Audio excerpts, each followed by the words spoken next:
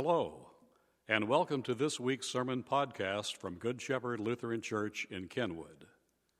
Here we preach the good news of Jesus Christ. Whether you find the message to be uplifting or challenging, comforting or even unsettling, we hope it'll help you grow in faith and your relationship with God. Thank you for listening. To God be the glory. The first reading comes from 1 Kings chapter 19. Then the Lord told him, "Go back the same way you came and travel to the wilderness of Damascus. When you arrive there, anoint Hazael to be the king of Aram. Then anoint Jehu, grandson of Nimshi, to be king of Israel. And anoint Elisha, son of Shaphat, from the town of Abel-Mahalah, to replace you as my prophet." So Elijah went and found Elisha, son of Shaphat, plowing a field. There were 12 teams of oxen in the field, and Elisha was plowing with the 12th team. Elijah went over to him and threw his cloak across his shoulders, and then walked away. Elisha left the oxen standing there, ran after Elijah, and said to him, "First let me go and kiss my father and mother goodbye, and then I will go with you." Elijah replied, "Go on back, but think about what I have done to you." So Elisha returned to his oxen and slaughtered them. He used the wood from the plow to build a fire to roast their flesh. He passed around the meat to the townspeople, and they all ate. Then he went with Elijah as his assistant. The second reading comes from Galatians, the 5th chapter. So Christ has truly set us free. Now make sure that you stay free and don't get tied up again in slavery to the law. For you have been called to live in freedom, my brothers and sisters. But don't use your freedom to satisfy your sinful nature. Instead, use your freedom to serve one another in love. For the whole law can be summed up in this one command: love your neighbor as yourself. But if you are always biting and devouring one another, watch out. Beware of destroying one another. So I say, let the Holy Spirit guide our lives. Then you won't be doing what your sinful nature craves. The sinful nature wants to do evil, which is just the opposite of what the Spirit wants.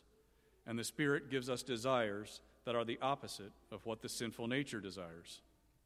These two forces are constantly fighting each other, so you are not free to carry out your good intentions. But when you are directed by the Spirit, you are not under obligation to the law of Moses. When you follow the desires of your sinful nature, the results are very clear: sexual immorality, impurity, lustful pleasures, idolatry, sorcery, hostility, quarreling, jealousy, outbursts of anger, selfish ambition, dissension, division, envy, drunkenness, wild parties, and other sins like these. Let me tell you again, as I have before, that anyone living that sort of life will not inherit the kingdom of God. But the Holy Spirit produces this kind of fruit in our lives: love, joy, peace, patience, kindness, goodness, faithfulness, gentleness, and self-control. There is no law against these things. Those who belong to Christ Jesus have nailed the passions and desires of their sinful nature to his cross and crucified them there. Since we are living by the Spirit, let us follow the Spirit's leading in every part of our lives. So as the time drew near for him to ascend to heaven, Jesus resolutely set out for Jerusalem. He sent messengers ahead to a Samaritan village to prepare for his arrival, but the people of the village did not welcome Jesus because he was on his way to Jerusalem. So when James and John saw this, they said to Jesus, "Lord, should we call down fire from heaven to burn them up?" But Jesus turned and he rebuked them. So they went on to another village. As they were walking along, someone said to Jesus, "I will follow you. I'll follow you wherever you go." But Jesus replied, "Foxes have dens to live in. Birds have nests. The Son of Man has no place even to lay his head." He said to another person, "Come, follow me." And the man agreed. But he said, "Just, Lord, first, let me return home and bury my father." Jesus told him, "Let the spiritually dead bury their own dead. Your duty is to go and preach about the kingdom of God." Another said, "Yes, Lord, I will follow you, but just first, let me say goodbye to my family." But Jesus told him, "Anyone who puts a hand to the plow and then looks back is not fit for the kingdom of God." So this has been quite a week. As I told you, we had a whole bunch of kids running around Good Shepherd all week for Vacation Bible School. It was a whole lot of fun. We got to talk about this message that even in challenging times, scary times, unfair times, God is still good in the midst of that. God is always working towards good. It's a beautiful message for our kids. And I was very fortunate because I had the great honor of teaching the corresponding Bible stories to our youngest VBS students, our preschoolers, which is great because, well, admittedly, I play really well with like 3 to 6 year olds, really well. I think we have a very similar sense of humor. By that I mean pretty juvenile. I see them in like the grocery store throughout the week and they're like, I know him, and their parents are like, are you Pastor Alex? I'm like, yeah, and they go, they think you're a riot. I'm like, yeah, they're 6. They would. Like, that's basically my audience, you know. I have to say, though, I'm not too bad. There are challenges in preaching and teaching to preschoolers, but I'm actually pretty good at it because I have a preschooler of my own in Harvey, and I had a preschooler in Amelia who's not a preschooler anymore. Wish she was, you know. But yes, it's something I kind of understand, and I feel like we work well together. But it also comes with challenges because with preschoolers, sometimes you got to give them instructions, and then even harder, then you have to give them additional instructions. And that means, I don't know if you know this, preschoolers have a very clear agenda in their minds of what is the most fun thing they could be doing right now. And if your agenda deviates from theirs, you're going to get a whole lot of, just 1 minute, just wait, I'm doing this now. So to move from one cool task like, hey, we're going to do this part of the story where we build with blocks. They're like, yeah, that's what I'm talking about. And then you're like, okay, now we're done with the blocks. And they're like, not so fast. I'm not done with the blocks. It's like, no, we got another fun thing. Yes, it does involve that cereal, but later, not now, you know? Like, it's always, just wait is what they're saying. Just give me a minute. That's actually something Harvey says a lot. Literally, well, the direct translation is just 1 little minute, he says. Harvey, let's put our shoes on. Just 1 little minute. Harvey, let's go brush our teeth. Well, just 1 little minute. Harvey, let's go pick up this mess we've made so we can do what you're doing now. Well, just 1 little minute. It's madness. It's madness. I can't ask for anything without just wait 1 little minute. And I get so frustrated, and thankfully, my wife is way wiser than I am. She's like, just so you know, it's very age appropriate what he's doing right now. And I'm like, doesn't change how maddening it is. I'm sure it's appropriate, but come on, man. Like, again, just 1 little minute, just 1 little minute. And I see a lot of this with preschoolers, you know, because we need to go to the next story. We only got 20 minutes to do this thing. Just 1 little minute. We don't got minutes, bud. We got to go. It's frustrated. And I'm reminded then of this story today as Jesus is walking from city to city, teaching, preaching, doing his thing, which everyone seems to like a lot. But sometimes he gets into town and people are just like, I'm sorry, guy, I'm busy. I'm not going to this. I'm not going to participate on this. The disciples get very frustrated by this. They're like, let's kill him. And he's like, whoa, chill. Just like my wife. This is very age appropriate of them. I'm not going to kill somebody just because they don't want to hear our story, okay? But then it continues to a very reasonable situation, which might be more in line with what we're talking about, is I felt really strange about this. It felt very insensitive that these people then come up in the story who want to follow Jesus. They're on board. They've heard the message. They want to do it. Let's do this thing. I will follow you, Lord. And he goes, then get aboard the gospel train. And they're like, well, just wait 1 little minute. I need to go bury my father. Well, that's a pretty legitimate reason to wait just 1 little minute. And Jesus goes, toot, toot, gospel train's leaving the station, bye, and leaves. And I'm like, finds another one. Oh, I'll follow you, Lord, please. Let me just say goodbye to my family. Toot, toot, sorry, pal, gospel train's heading down, we're going, bye. And I'm just like, wow, Jesus, pretty insensitive how you're handling all this stuff, because these are very legitimate reasons to postpone their change in direction.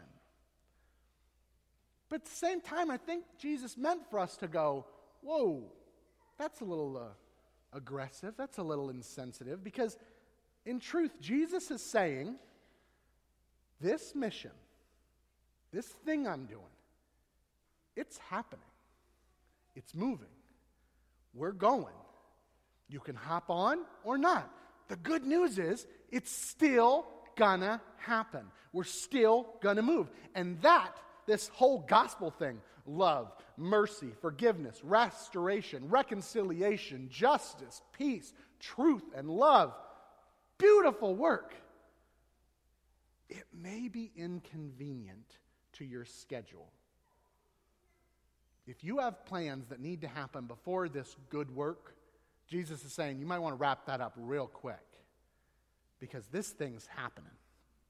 We're going to do this kingdom work. We actually pray for it every week. Your kingdom come. As right now, your will be done as it will be in heaven. Have that happen now, which may very well be inconvenient for our plans.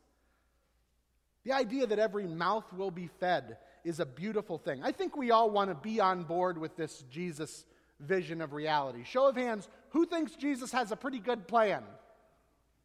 Great! Yes, that's why you're here, right? I think I could tell. I could tell that is, because I think it's that beautiful vision of love and mercy that compels us to welcome the little children, to bless them, to serve them, to start food pantries, to adopt classrooms, to have these reading programs we have at Vail, to do all the great work we do. Habitat for Humanity, putting people in homes. It's beautiful. It's beautiful. Making mission partners with people in Haiti for real restoration and change in people's lives. Beautiful. I think we are compelled by this thing. I think it's such a good vision that we're like, yeah, of course we're going to help people out, because when we fall down, God picks us up again, dusts us off, and tells us, you are loved, you are worthy of love, and you are worthy of respect, and I'm going to use you along with this Holy Spirit to change the world, to restore the world to grace and peace. And I think all of us love it so much that we gather here and come to a table of mercy and say, I want a piece of that. I want to taste it. I want a glimpse of that vision you have on a mountain where there will be a feast where all people will gather, all people. And it'll be a feast of rich foods and well-aged wine strained clear, and every tear will be wiped away, every belly filled. Whew. That's why I'm here. That's good stuff. That's a really compelling story. We want to follow Jesus. We want the kingdom to come here, now, as it will be. Just sometimes I think we're not so different from our preschool friends. We're not so different from the friends in our story who Jesus meets who love the message just like we do and want to follow. I think sometimes we just have some other things we'd like to do first.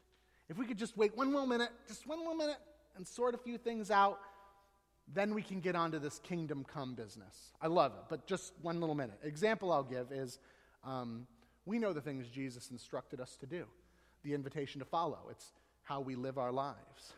One of them is we will be generous.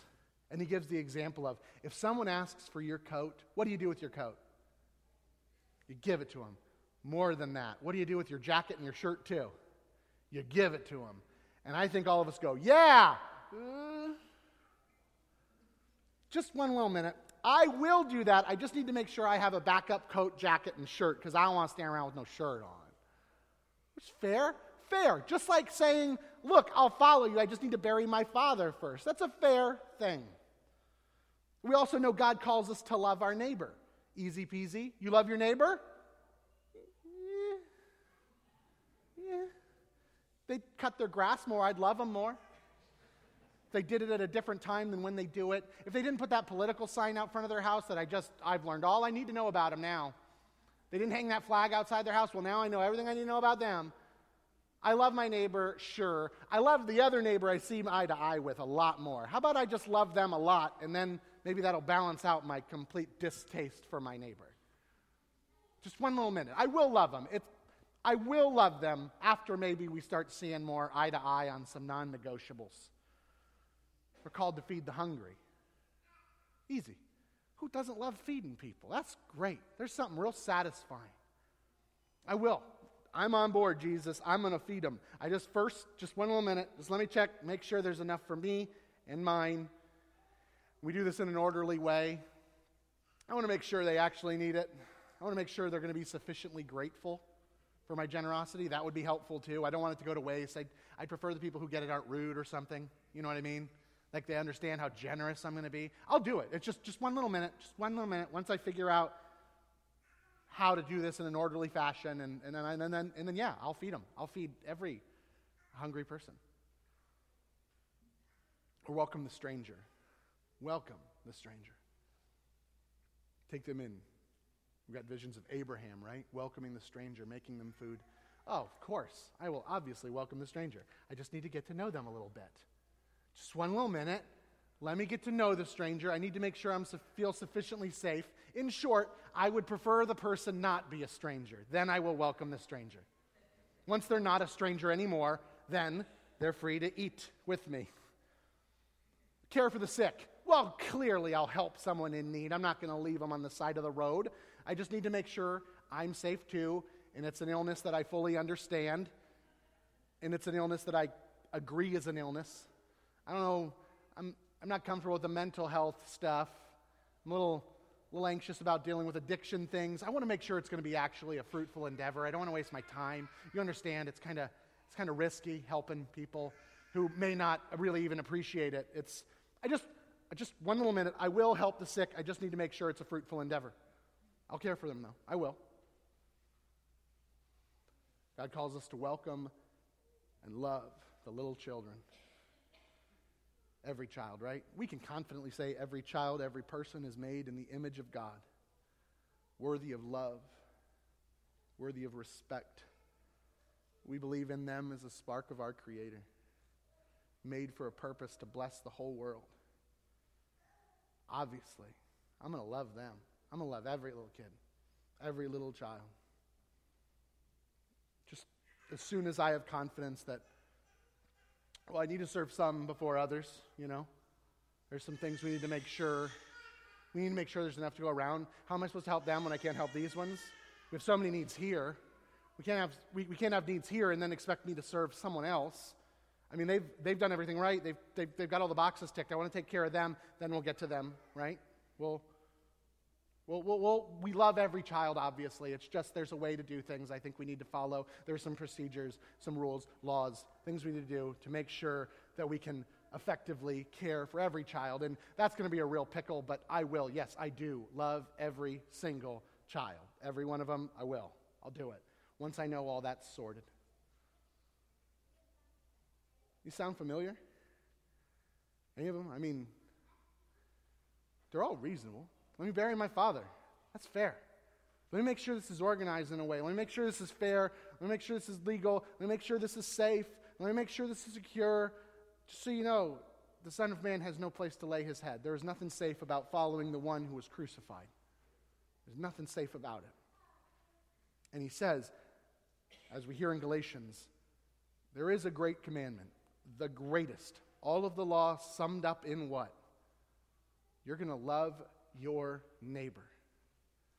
Which neighbor? Did I stutter? The neighbor. All of the neighbors. Every neighbor. You're going to love them. Galatians knows that we have other things sometimes on our list that comes before loving our neighbors and reminds us by serving that, we will inevitably bite and devour one another. And when we bite and devour one another, take care that you don't consume one another and that you yourself are not consumed by that spirit, because the real spirit does not gratify these desires of the flesh. I would say our anxieties and our fears. Fears that there's not enough. Fears that it can't go around. Just as soon as I do this, in 1 minute, just after I make sure it's safe enough, just as soon as all my fears are taken care of, all those fears of the flesh, Galatians would say those fears will lead to strife, us versus them. They'll lead to jealousy. Why should they get it if I didn't? It'll lead to anger. Why should they have something that was never lawfully theirs? Quarrels. Hello, politics. Dissensions, factions, envy. The writer of Galatians warns waiting around and serving these fears serving these distrusts and anxieties, postponing hopping on the good news train. It's not like God's going to throw hellfire at you. What will happen instead is you will miss bearing witness to the kingdom of God in our midst, because it's coming, folks. It's coming. However, perhaps if we're confronted by an invitation, come follow me, Jesus says, and we all raised our hands that we like this vision. Come follow me. Love your neighbor. Jesus' instruction on that one, give it a shot. Love them. Love them. I know they're different from you. I know it's hard to sometimes. I know they'll make mistakes. But the easiest way to get to loving them is to start loving them now. You'll only get better at it. That's the idea. When this thing comes around again, when we mess up, which will naturally happen, when it comes around again for an opportunity to love your neighbors, hop on board. Find a way to love your neighbors.